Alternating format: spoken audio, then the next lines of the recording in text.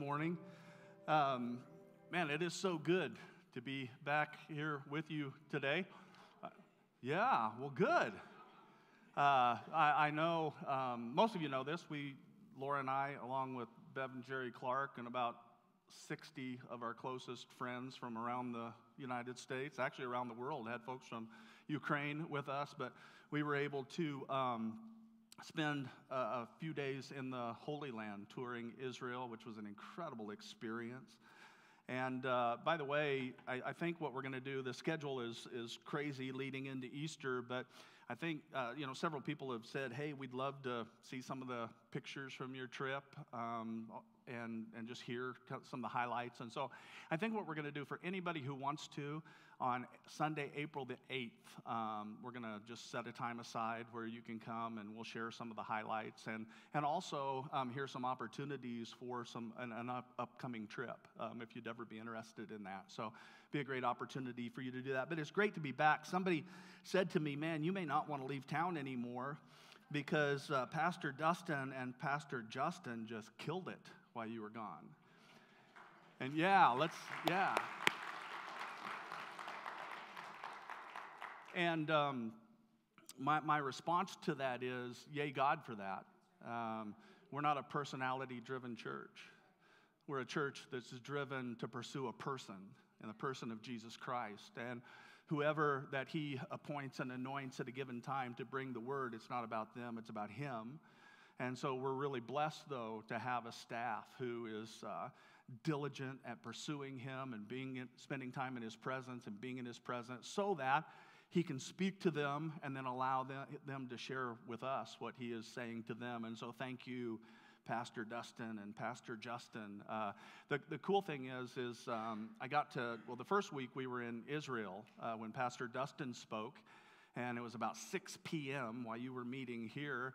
But, man, I was so blessed to be able to watch the service online. We had a little group in Israel that was sitting in the lobby of the hotel, gathered around my iPad watching the service, which was really cool. And then last week we came home. I decided to bring pneumonia home with me. And so last week was just under the weather, but Laura and I were able to watch it in our living room. And we don't make mention of this a lot, but, man, shout out to Drew and Crystal Worcester and Justin Rabel, our tech team, thank you guys. What a blessing it is to be able to still participate in the service even though we can't be here in person. And I know this morning that there are many watching online, so we say good morning to you as well, but it's great to be here this morning. And I was preparing this last week, and I don't know if you've ever had the privilege of sitting at the bedside of someone who is about to transition from this life to the next. But if you have, you know that last words are really important. In fact, I believe that a person's final words have the potential to reveal not only what might be on their heart at the time, but actually have the potential to reveal the very nature of a person. Right before Laura and I moved here to Lincoln, my grandmother on my mom's side, my grandma Deal, passed away.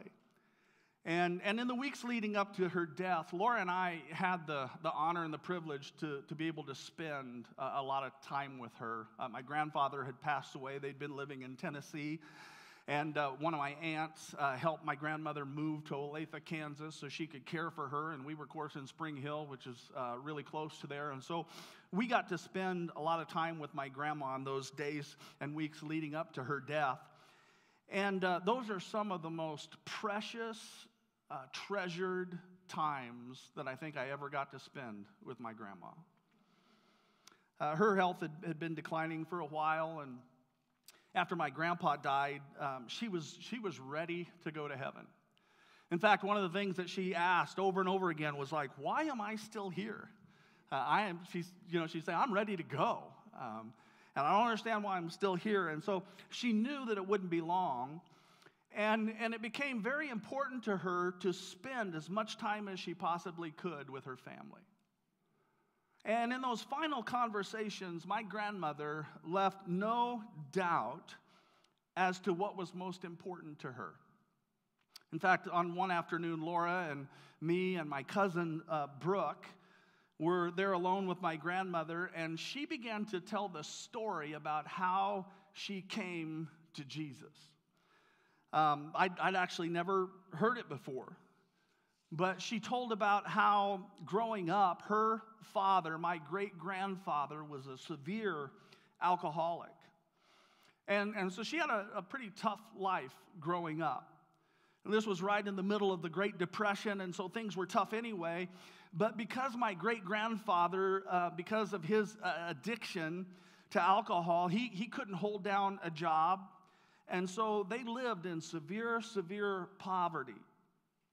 She told about how one time when he had disappeared for a few days on a drinking binge, which wasn't uncommon, my great-grandmother packed up her 3 young children. The youngest was a baby, and on foot they fled to a neighboring town.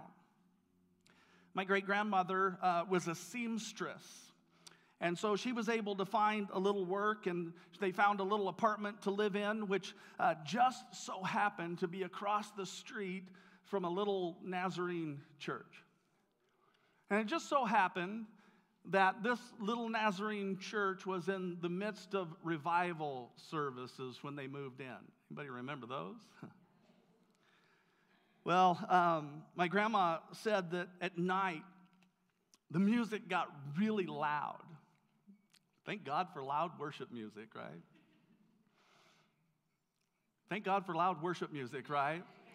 There we go. There we go. The music was really loud.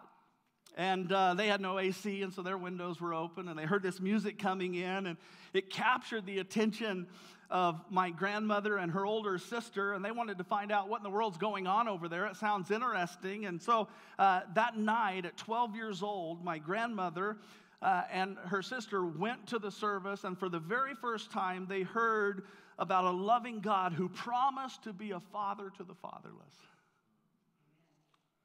And even though she said she didn't quite understand it at the time, she said she and her sister, they began to weep uncontrollably. And when the pastor gave the invitation, she said they were just kind of supernaturally drawn to the altar. Didn't even know what an altar was, but they were drawn to it. And man came down and knelt and prayed with them. And he brought his 11-year-old son, who also prayed over these 2 broken little girls. And my grandma said that after she had prayed and received Christ, she looked up and she was just totally taken in by the kindness of this man and his son. And then with a sparkle in her eye, she said, I determined right then and there that that boy was going to be my husband. Which indeed happened. Years later, my grandpa was actually there and helped lead my grandmother to Christ. And in those last conversations with my grandma, she made it very clear what was most important to her. I mean, she could have talked about anything, but what was on her mind, what was important to her was heaven and Jesus and Grandpa and her family. It really is true. A person's last words have the potential to reveal not only who they were in life, but also what was most important to them. You know, the Bible tells us that on the day that Jesus died, he spoke some very important words. They were the last words before he died. And so this morning, we're going to launch into a brand new series. We're calling it Life-Giving Words of a Dying Man. And what we're going to do over the next few weeks leading up to Easter is I just want to spend some time looking at these last words that Jesus spoke before his death. And so this morning, we're going to concentrate on the very first words that Jesus spoke from the cross. They're recorded in the Gospel of Luke. And let me just kind of set the stage a little bit for us before we pick up the story in Luke chapter 23. Jesus had been arrested. Again, a little over a week ago, Laura and I and Bev and Jerry Clark were actually at the spot there in the Garden of Gethsemane where Jesus prayed, and then he was betrayed and he was arrested. And then he was drug up these steps. I think we have pictures of the steps. That he was drug up these steps from the garden to Caiaphas, the high priest's house. And there at Caiaphas' house, Jesus, he's forced to endure this bogus trial. He's beaten, he's battered, he's thrown into a pit. We stood in the pit, didn't we? This pit, this dark pit that was down about 15 feet with a hole in the top where they had thrown him down in this pit in the dark at night all by himself. He's been whipped almost to the point of death. He's totally humiliated, made fun of, spit upon, forced to wear a crown of thorns upon his head.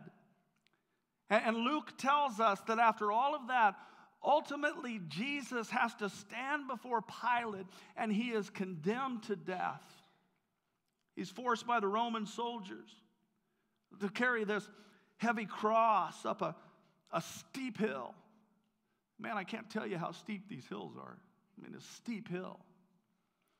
And he carries this cross up a steep hill to a place called Golgotha, which is where I want to pick up Luke's story. In Luke chapter 23, verse 32, Luke writes that two others, both of them are criminals. They were led out to be executed with him. Luke says, when they came to the place called the Skull, they nailed him to a cross. And these two criminals were also crucified, one on his right and one on his left. And then Jesus speaks these words, Luke says. He says, Father, forgive them, for they don't know what they're doing. Luke says, while all this is going on, that the soldiers gambled for his clothes by throwing dice. The crowd watched and the leaders scoffed. He saved others, they said. Let him save himself if he is really God's Messiah, the chosen one. The soldiers mocked him too, Luke says, by offering him a drink of sour wine. And then they called out to him, if you really are the King of the Jews, then save yourself. I want you to just close your eyes for just a moment. Everybody close your eyes. And I want you just to try and picture this scene in your mind. As you have your eyes closed and you picture this scene, can you see Jesus hanging on the cross? Imagine him humiliated, beaten, bloody, bruised. And as he looks down from the cross, imagine the scene that he sees. He sees the Roman soldiers who with no mercy had beat him nearly beyond the point of recognition. In fact, it was those beatings that prompted Isaiah some 700 years earlier to prophesy that his appearance was so disfigured beyond that of any man and his form marred beyond human likeness. There's Jesus hanging on the cross and he sees the religious leaders. Can you see them? These religious leaders who for the past 3 years, they have hounded Jesus and tried to trick Jesus and trap Jesus. And unable to do so, they finally illegally and unlawfully arrest him on trumped-up charges. And now here they are as he hangs upon the cross, and they're taunting him and they're mocking him. He sees the crowds. There's a whole crowd of people that have come to see the show. And there's this crowd there who just a few days earlier, they're hailing him as Messiah and King. How quickly the crowd can turn. Because now, here they are, they're taunting him and they're mocking him. In a moment, in time, you can open your eyes, but in a moment in time, Jesus sees the depth of evil that resides in humanity. As he's on the cross and he looks down, he's able to see the depth of the evil that resides in humanity. And when you think about who Jesus was as God, he could have called angels to come and bring vengeance upon them all and rescue him from the cross. He could have done that. He was God. But instead, we're told that what he does is he pulls himself up with all of his strength. And he speaks these words that I believe are the most amazing, magnificent words ever spoken. He says, Father, to the ones that he's looking at, he says, Father, forgive them, because they have absolutely no clue what they're doing. The very first, last words that Jesus speaks are these words of forgiveness. I don't know about you, but I find that simply amazing, unfathomable. Now, it shouldn't be a surprise to us, but these first words that Jesus speaks are actually in the form of a prayer. Jesus is actually praying. He's speaking to his Father. And I say this shouldn't be a surprise to us because the spiritual discipline of prayer was woven all throughout Jesus' life. When he began his ministry 3 years earlier, the very first thing that he did was what? He went into the desert, into the wilderness to fast and pray for 40 days. And all throughout his Gospels, we're told that Jesus had this habit that he would sneak away, he would find a solitary place, and he would spend time alone with his Father in prayer. Prayer was a significant part of Jesus' life, and so it shouldn't be a surprise that the very first words that Jesus speaks from the cross is a prayer. He prays. And this shouldn't be a surprise either, that he prays not only, he doesn't pray for himself, the very first words. I mean, Jesus said, I came to serve, not be served. He prayed earlier, not my will, but your will. And so he prays not for himself, but he prays, Father, forgive them. Forgive them.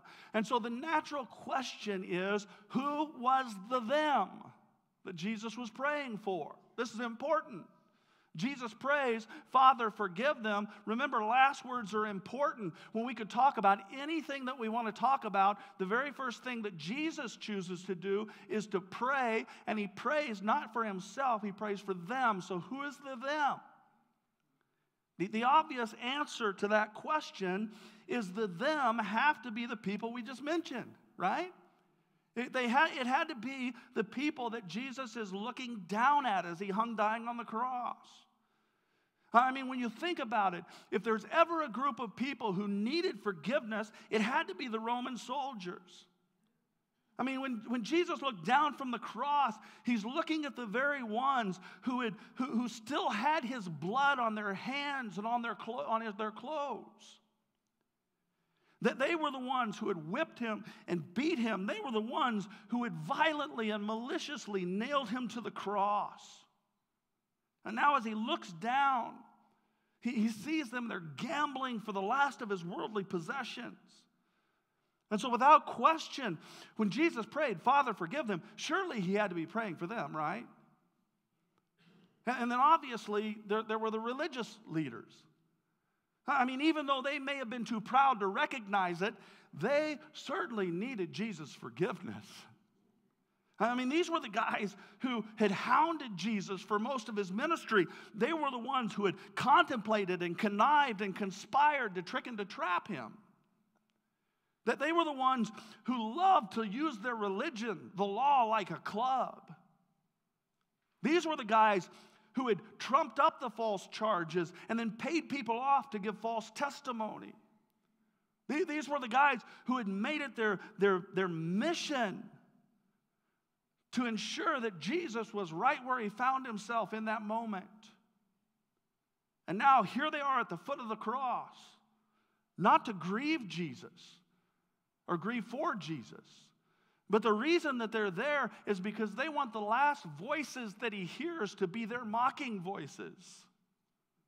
I mean, if there's anyone who needed forgiveness, it had to be these hypocritical religious leaders that Jesus cries out, Father, forgive them. They don't know what they're doing. And then, of course, there was the crowd. I'm sure that as Jesus looked down from the cross, he recognized some of their faces. Because these were the same people who just a few days earlier were shouting as he came down the Mount of Olives, Hosanna, Hosanna, blessed is he who comes in the name of the Lord. These were the same ones who were rallying for him to be crowned as king as he made his triumphal entry into Jerusalem. And again, it's amazing how quickly people's hearts can change, because now, like the flick of a switch, their cries change from Hosanna, blessed is he who comes in the name of the Lord, to crucify him, crucify him, crucify him. I mean, obviously, these people desperately needed forgiveness. And so it had to be for them that Jesus cries out, Father, forgive them. They know what they do. And I believe with all of my heart that when Jesus prayed those words, his prayer was indeed intended for each and every one of them. Which, by the way, this has to be one of the most amazing pictures of mercy in all of Scripture, don't you think? To think that after all of the horrible things that all of these people did to Jesus, to put him on the cross, that in his moment of suffering and death, he would stop and pray for them. Let that be an example for us. This has to be absolutely one of the most powerful images in all of Scripture. But as I think about that this morning, I believe that there was somebody else that Jesus also included in his prayer that day. In fact, I have no doubt that while Jesus was hanging there on the cross, his prayer was not just for the soldiers that punished him and the religious leaders who condemned him. His prayer wasn't only for the crowd who mocked him. I believe that as Jesus hung dying on the cross that day, that he looked beyond those who were there. In fact, I believe that he looked down through the corridors of time and he saw you. And he saw me. He saw every failure. He saw every mistake. He saw every act of rebellion, every sin that you ever committed, every sin that I've ever committed. And when Jesus said those words, when he prayed that prayer, Father, forgive them, they have no idea what they're doing. I believe with all my heart that you and me were included in that prayer. Thanks be to God. We were included in the them that Jesus prayed for that day. You see the incredible power of the words that Jesus cried out from the cross is that they were prayed not only for those who physically stood by the cross, but for all of us as well. That the power of the crucifixion is not just that it was an event, even though it was an event in time, in history, but the power of the crucifixion is not just that it was an event that transcends time, but all the power of the cross is that it reveals a couple of very important things to us. First of all, I believe with all of my heart that Jesus' prayer reveals to us something very important. It reveals the Father's heart. Jesus' prayer reveals the heart of the Father. In fact, probably one of the most famous passages of Scripture in all of the Bible is found in the Gospel of John, chapter 3, verse 16. We know this, right? In fact, why don't you, let's put it up on the screen. Why don't we just say this together out loud, okay? Read this with me. For God so loved the world that he gave his one and only Son, that whoever believes in him shall not perish, but have eternal life. Hallelujah. That's it. That's it. You want to know what God's disposition towards you is. The enemy tries to fill our hearts and minds with all of the things that he tries to tell us that God feels about us. That, God is angry with you. He's mad at you because you've blown it again. God is just waiting to bring the hammer down. If you want to know what God's disposition to you is, it's this. For God so loved you that he gave his one and only Son. That's it. That's it. And I believe this morning that if we could just embrace that reality, that there is a God who is so madly in love with you.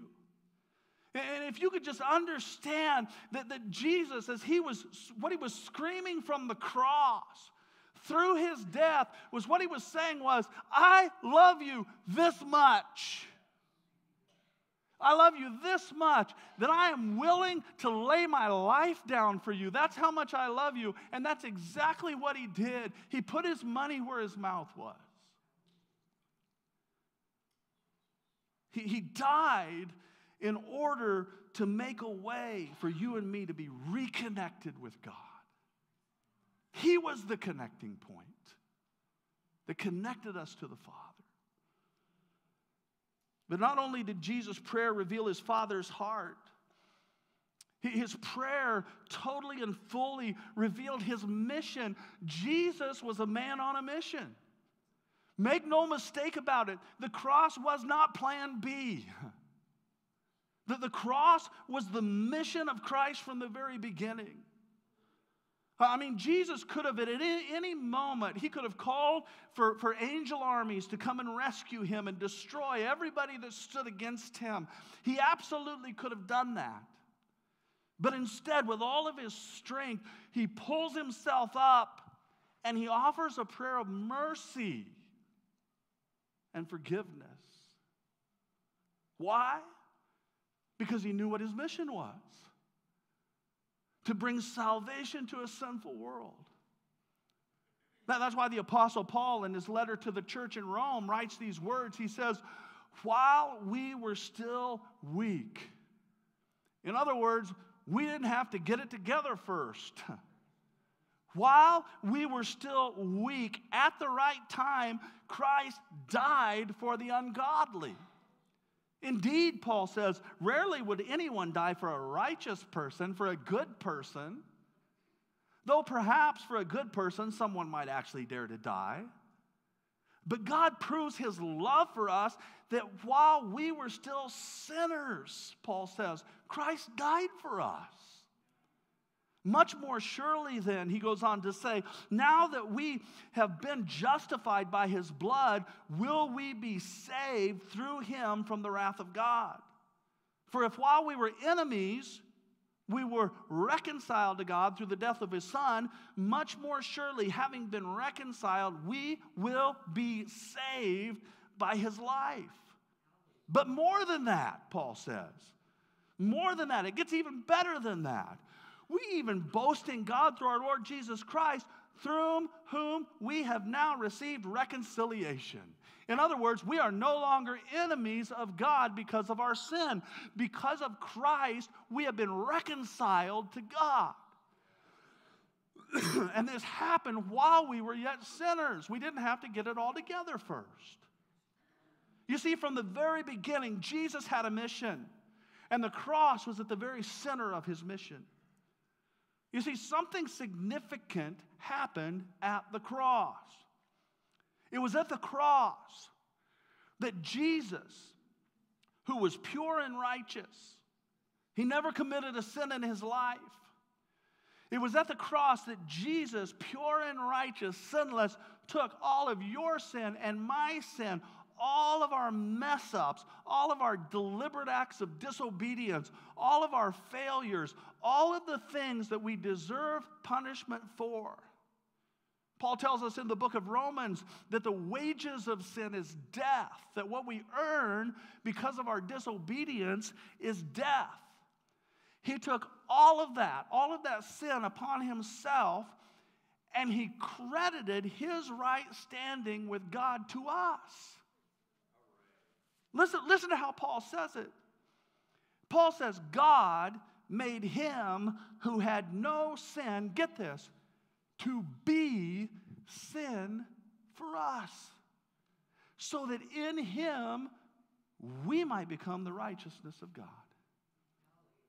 In other words, on the cross, Jesus, who is perfect and sinless and holy, and we who are unholy and sinful and unrighteous, Jesus took all of our junk and became that and nailed it to the cross. But not just that, he took all of his rightness and goodness and good standing and he put that on us. And so when God looks at us in Christ, he sees the righteousness of his Son. That's what he sees. He doesn't see a failure and a mess up. He sees the righteousness of his Son, Jesus, for all who are in Christ Jesus. Praise be to God. The fact that Jesus devoted one of his last statements to forgiveness tells us something very significant. It is this: forgiveness is something that we all need. He spoke these words universally. All of us need forgiveness. In fact, Paul writes again in Romans chapter 3 that all have sinned. Everybody's included in this deal. All have sinned and fallen short of the glory of God. And so it's very clear. The Bible says that we've all sinned. We've all strayed from the path. We've all missed the mark. We've all willfully violated the way that God intended for us to live. Not only in terms of our relationship with him, but also in terms of our relationship with each other. We've all done things. We've all done things that have hurt other people. One of the most impactful moments for me kind of came as a surprise on the trip. We had sailed on a boat across the Sea of Galilee. And we came, first of all, to the Mount of the Beatitudes. And we heard the Sermon on the Mount. But then we went to this place called the Primacy of Peter. And it was a place along the Sea of Galilee where after Peter had denied Christ 3 times and Jesus was crucified and he rose from the dead, and Peter and the disciples, they didn't know what to do at this point in time, and so Peter said, let's do what we know, let's go fishing. And so they went back fishing because they were fishermen. And they were out fishing, and all of a sudden they see somebody on the shore. They hadn't caught anything all night, and they see somebody on the shore, and they hear him say, hey, how's it going? You caught anything? It was like, no, we haven't had any luck. How about you throw your nets on the other side of the boat? Peter's like, that kind of sounds familiar. So they do it. They throw their nets on the other side, and they catch more fish than what they can get in the boat. And all of a sudden, it hits Peter. I know who this is. And so he jumps into the water. He swims to the shore, and there Jesus is. He's prepared a fish breakfast for his disciples. In that moment, Jesus asked Peter, he says, Peter, do you love me? Now, Peter, before, he had been a big mouth and he'd had a big head, and he told Jesus, Jesus, I love you. I'll do anything for you. I'll die for you. But when the rubber met the road, he denied Christ 3 times, right? Now, Peter's not going to make the same mistake again. He says, Jesus, I think a lot about you. You're a good friend. Jesus said, no, Peter, do you love me? 3 times. Finally, Peter says, Jesus, you know that I love you. Jesus says, feed my sheep. And it was in that moment that Jesus restored Peter. We had the opportunity to take our shoes off and roll our pant legs up and stand in the water. One of the things that was the one that was leading the time that morning encouraged us, if there's, to those of us who have been forgiven, we're also to forgive, right? And so he encouraged us, think of if there's somebody in your life you haven't forgiven, this is a good time to do it. And I sat there and I thought, God's really helped me. I've done that work. I had to do that work, and it was work, but I'd done it. But all of a sudden, I was overwhelmed with a thought. I wonder how many people could stand in these waters, and my name would come to their mind when they think about who they need to forgive. Because I've blown it.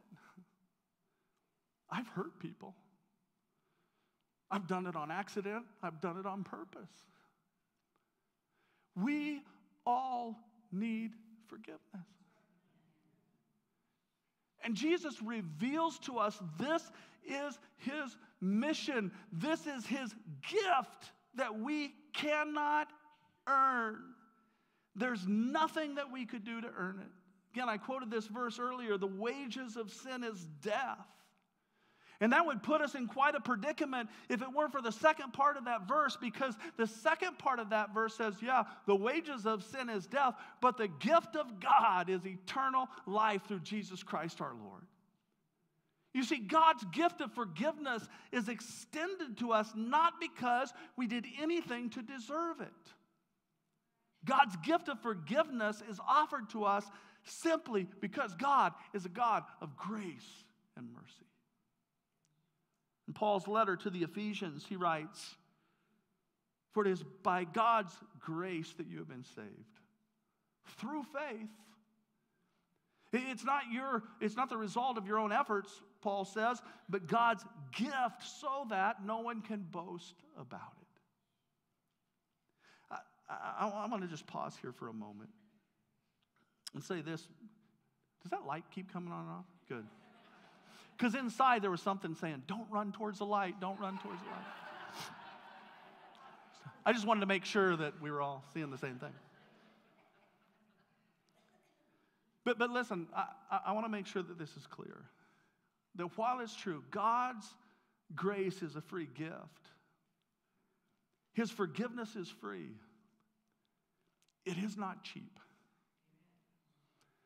But while God's grace is free, it certainly isn't cheap. And one of the things that we should understand when we see Jesus hanging on the cross, carrying our sin, pleading for our forgiveness, one of the things we're intended to see is the costliness of God's grace.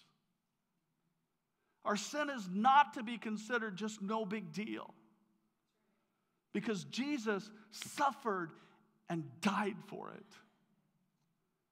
And it's only when we understand the significance of our sin that we can truly comprehend what an incredible gift God's grace is.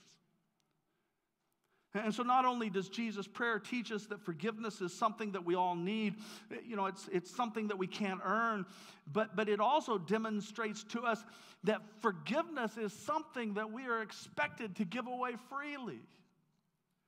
The grace that Christ demonstrated on the cross, this gift that he's given to us, it's also an example for us to follow.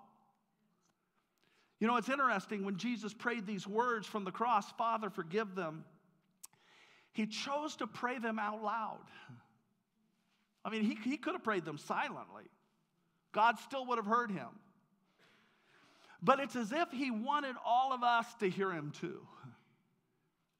You have to remember, Jesus was a teacher, and it seems obvious that he wanted to take this opportunity to demonstrate what he'd been trying to teach to us all along. He had been saying these things over and over and over again, like, "Blessed are the merciful, for they will receive mercy." He said things like, "Love your enemy and pray for those who mistreat you." And when his disciples came to him and said, "Hey, Jesus, teach us how to pray," he said, "Pray like this: Father, forgive us our sins as we forgive those who sin against us." Father, forgive us our sins as we forgive those who sin against us. And let me just tell you from personal experience, I know it's one thing to talk about forgiveness. It's one thing to stand up here and teach about forgiveness. But it's a whole nother thing to actually live it out and model it. It's a lot easier to talk about it than actually do it, because forgiveness is tough. It's messy business. Trust me, I know. And for whatever reason, there's something inside of each of us that tends to cry out for justice when somebody wrongs us, but we cry out for mercy when we wrong somebody else.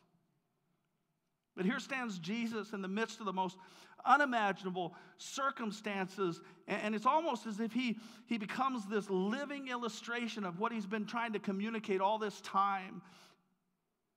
He says, "Hey, I really am serious about this forgive those who persecute you stuff." And listen, folks, if we truly want to follow Christ, We must not only be willing to receive forgiveness, but we have to be willing to freely give it as well. I titled the first message of this series, A Word of Forgiveness. And I wrestled with that a little bit because, it is about forgiveness, but I could have called it a word of freedom. Because freedom is always the product of forgiveness. Always. Whether we're asking for it and receiving it or whether we're giving it, forgiveness always leads to freedom. My grandma, Deal, experienced that truth firsthand. And it changed her life forever. In fact, that event had such an impact on her life that nearly 80 years later, in her last days, this is what was on her mind. This is what she wanted to talk about. And as a result of the forgiveness that she had received, eventually she was able to offer that same forgiveness to her alcoholic father. I wish I could tell you that my great-grandpa, Dethridge, immediately received Christ and lived out the remainder of his days as a Christ follower, free from the bondage of alcohol. I wish I could tell you that. That's not the way it worked out. I never knew him, but I'm told that mostly he lived on the streets. Everybody knew who my great-grandfather was. My great-grandpa was the town drunk. And after my grandparents were married, my grandfather answered a call to ministry. And one of the people that he continually felt compelled to reach out to and love was his father-in-law, my great-grandpa. My grandpa would be the one who would pick up my great-grandpa when the authorities called because they'd picked him up and he had been drunk and caused some sort of disturbance. My grandpa was the one who visited my great-grandpa in the hospital on the numerous occasions that he'd nearly drank himself to death. And regardless of how deeply my great-grandfather had embarrassed and wounded my grandparents, which he did both of those, they lived in a small town. Regardless of how deeply he embarrassed and wounded them, they were determined to just keep showing him the grace and love of Jesus that they had received.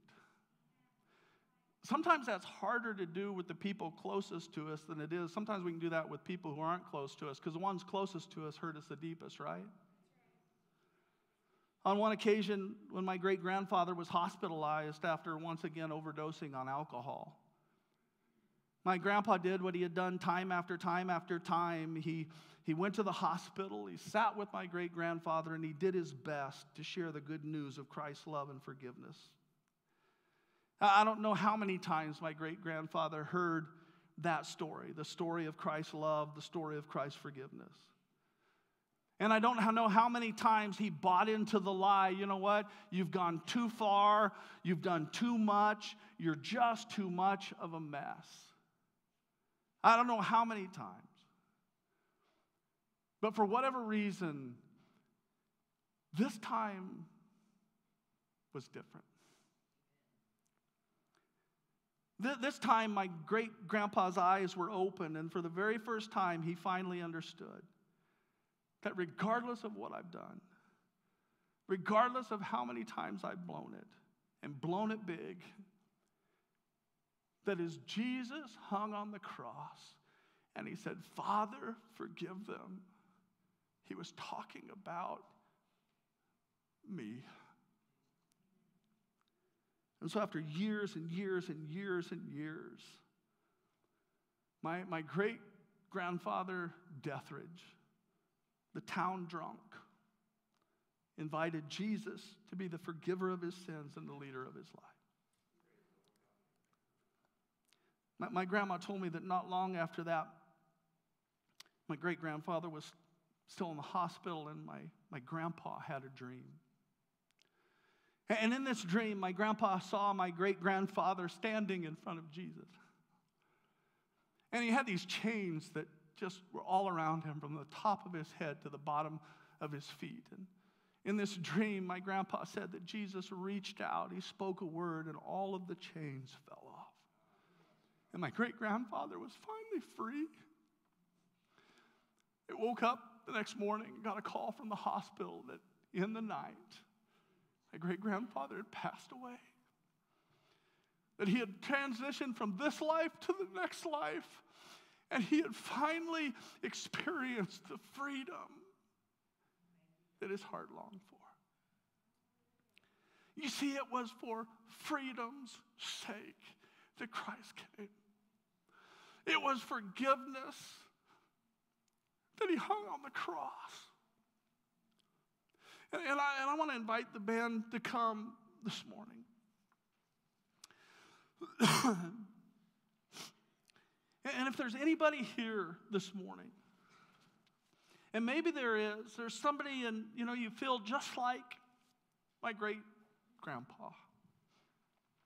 You feel just like I felt before I came to understand the forgiveness of Christ. You've been locked up and bound up by things like guilt and regret. Trust me this morning. I know what it feels like. I know what it's like to fail more times than you can count. But the reason that I'm standing here this morning, and the only reason that I can, is because I also know what it is to experience the mercy of a God who took my sin and became that for me. I know what it's like to walk in the incredible freedom that comes as a result of receiving and embracing the forgiveness that Jesus offered through the cross. In Ephesians chapter 1, Paul says that by the sacrificial death of Christ on the cross, we've been set free. You see, this is a word of forgiveness, but it's a word of freedom this morning. And so here's what I want to do today. I want to just give you an opportunity to do some business with the Jesus that we've been talking about. The band's going to play, and these altars, they're always open. And there's nothing, supernatural about them. They're just a good place to pray. And so this morning, if you'd like to come and maybe kneel at one of them and pray, you can do that. I've also asked Tom and Karen Barrett, and I'm going to ask Laura to join me. And Laura and I are going to come on this side, and Tom and Karen on this side, and we've got some anointing oil. And if you'd like to be anointed for and prayed for. I know this morning, the focus has been on forgiveness and freedom, but we just believe that God wants us to be a house of prayer, and we pray for all things. And there may be something that's going on in your life. You just want somebody to pray for you. Maybe you need healing in some way or another. So we're just going to let the Holy Spirit have his way over these next few minutes. I want to invite you to stand with me. And the band's going to lead us in this song. And if you want to come kneel at the altar, you can do that. If you want somebody to pray for you, you can do that. Or you can just be in an attitude of prayer where you're at. But just be obedient to how the Holy Spirit leads you this morning.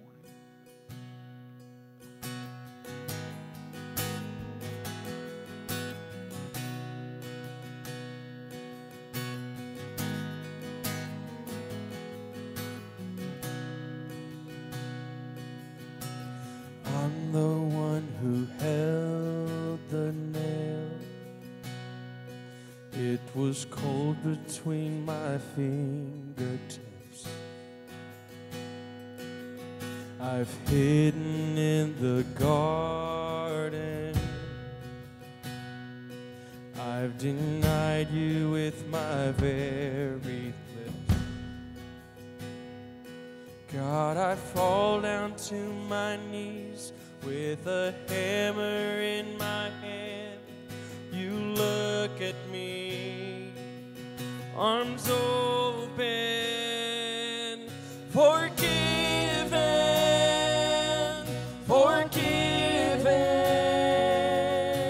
Child, there is freedom from all of it. Say goodbye to forgiven.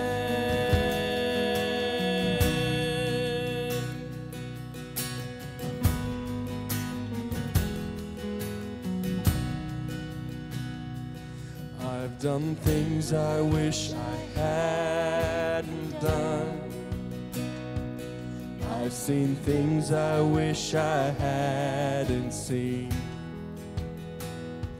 Just the thought of your amazing grace, and I cry, Jesus, forgive me. God, I fall down to my knees with a hammer in my hand. You look at me, arms open, forgiven, forgiven. Child, there is freedom from all of it. Say goodbye to every sin. You are forgiven.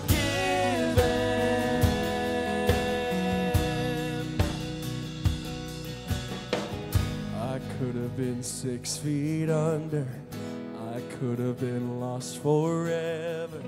Yeah, I should be in that fire, but now there's fire inside of me. Here I am, a dead man walking. No grave's gonna hold God's people. All the weight of all our evil lifted away, forever free. Who would believe? Who could believe?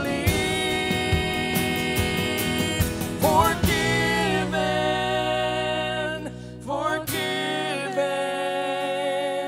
You love me even when I don't deserve it. Forgiven, I'm forgiven. Jesus, your blood makes me innocent. So I will say goodbye to every sin. I am forgiven.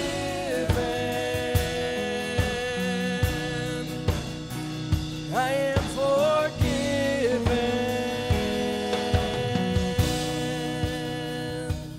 Father God, we're so thankful for your forgiveness, God, for your love, for your sacrifice. God, that no matter what we've done, no matter what our past, no matter what wants to haunt us, God, no matter how heavy the chains feel, God, that just like Doug's great-grandpa, you are a chain breaker. So God, I just pray for everybody here, whether down at the altar or in their seat, if they need to experience forgiveness from you this morning, I just pray that for them. I pray that over them, God, that they would experience the freedom that's found in your forgiveness. God, if there's anybody here that needs to forgive someone, I pray that you would give them the courage to not only do that in their heart, but to seek that person out and make amends so that they can experience the freedom that's found in that forgiveness. God, you're so good to us. We love you and we worship you this morning. And everybody said, amen. Amen. Now, there's still some people up here at the front. We want to be respectful to them. But you would have received a Connect card in your program this morning. And I don't know where you're at. I don't know what God's doing in your heart. But on the back of that Connect card, there's an invitation. If today was the first time that you ever asked God to be the forgiver of your sins and the leader of your life, please mark that. Before we turn these Connect cards in, we would love to pray for you. We'd love to help you begin this journey of restoration with Jesus. Give us the opportunity to pray for you. There's a few other things that you can mark on there as well, but one of the other things that we love to do as a staff is we love to pray for you. We have a leader and a pastor who practices what he preaches. And we as a staff love to lift you up and to join with you. So please include your prayer requests and your praise reports so that we can do that with you guys. So as you leave quietly. I would ask that you save your conversations for out in the lobby so that we can be respectful for those that are up here at the front that are still receiving prayer. But be blessed as you go. We'll see some of you tonight. We'll see you next week. Love you guys.